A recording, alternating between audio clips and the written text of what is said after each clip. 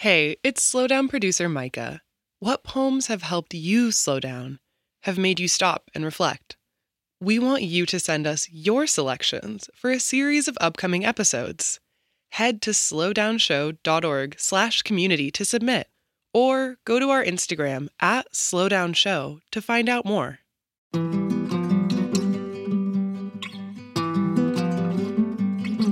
I'm Major Jackson, and this is The Slowdown.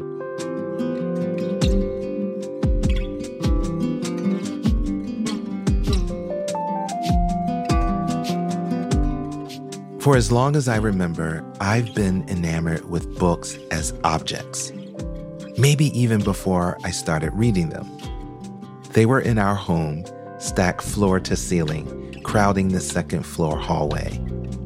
I enjoyed the feel of cloth-bound books and loved running my hand over embossed lettering. Gold-edged paper made reading a kind of treasure. As a result, I became addicted to the hunt and discovery of new books whose appeal was sensory. My curiosity as a child led me to used bookstores as a brooding teenager. There were plenty. My favorite being Bookhaven on Spring Garden in Philadelphia.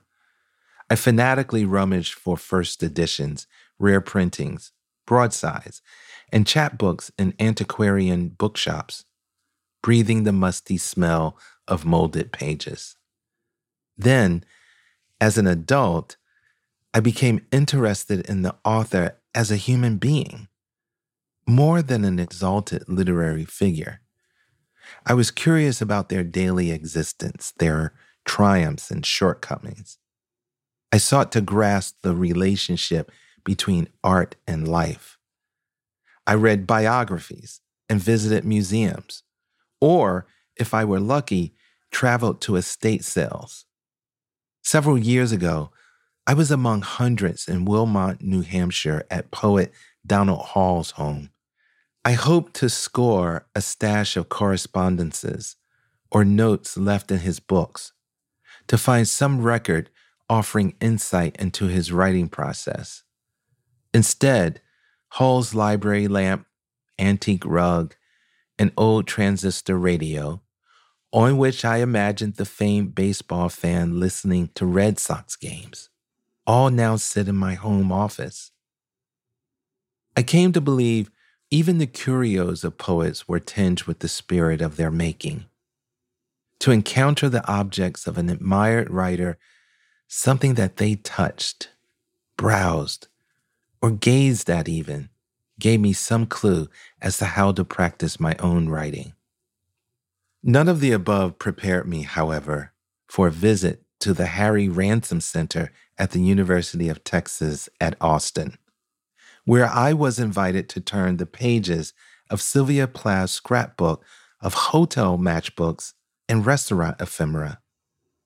There, I encountered a dried chicken wishbone. I'll say it again. The dinner remains of one of America's most widely read poets.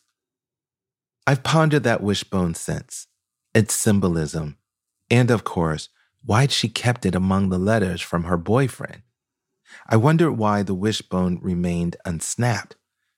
Had she split the bone and made a wish, she might have lived a different life.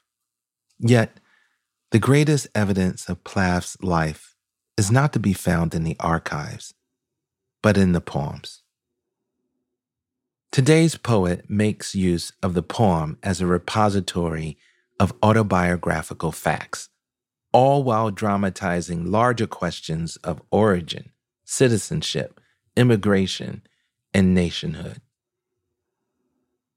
Split by Paul Lava Ceballos. At birth, my parents pulled my legs and split me lengthwise like a wish. Rumen Yahweh saved his city from Spaniards by striking 2 stones, holy temples made pure as ash. When a concerned citizen pinned me to an airport wall to check my origin, I whispered, "Thank you." My dad says, "Good, we're safer now." My uncle, then leave the country. Christmases, I stay home in bed. Only the chaste were burned alive. One mind replies, I want to live. The other, I want to live well.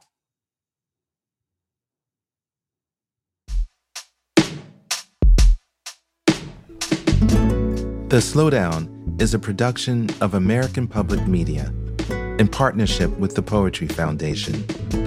This project is also supported in part by the National Endowment for the Arts on the web at arts.gov.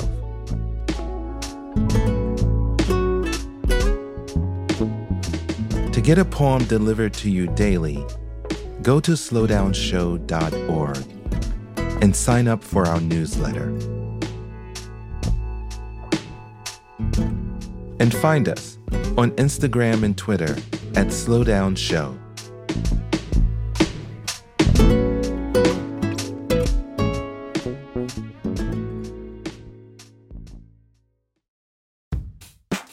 We all want to be our best selves, but it can be an expensive journey.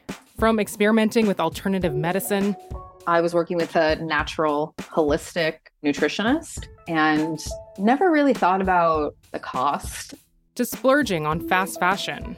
I was spending all my tips. I was definitely spending $200 a week. I'm Rima Chreis, host of Marketplace's This Is Uncomfortable. This season, we explore the cost of self-care and the real motivations behind our spending choices. Listen to This Is Uncomfortable wherever you get your podcasts.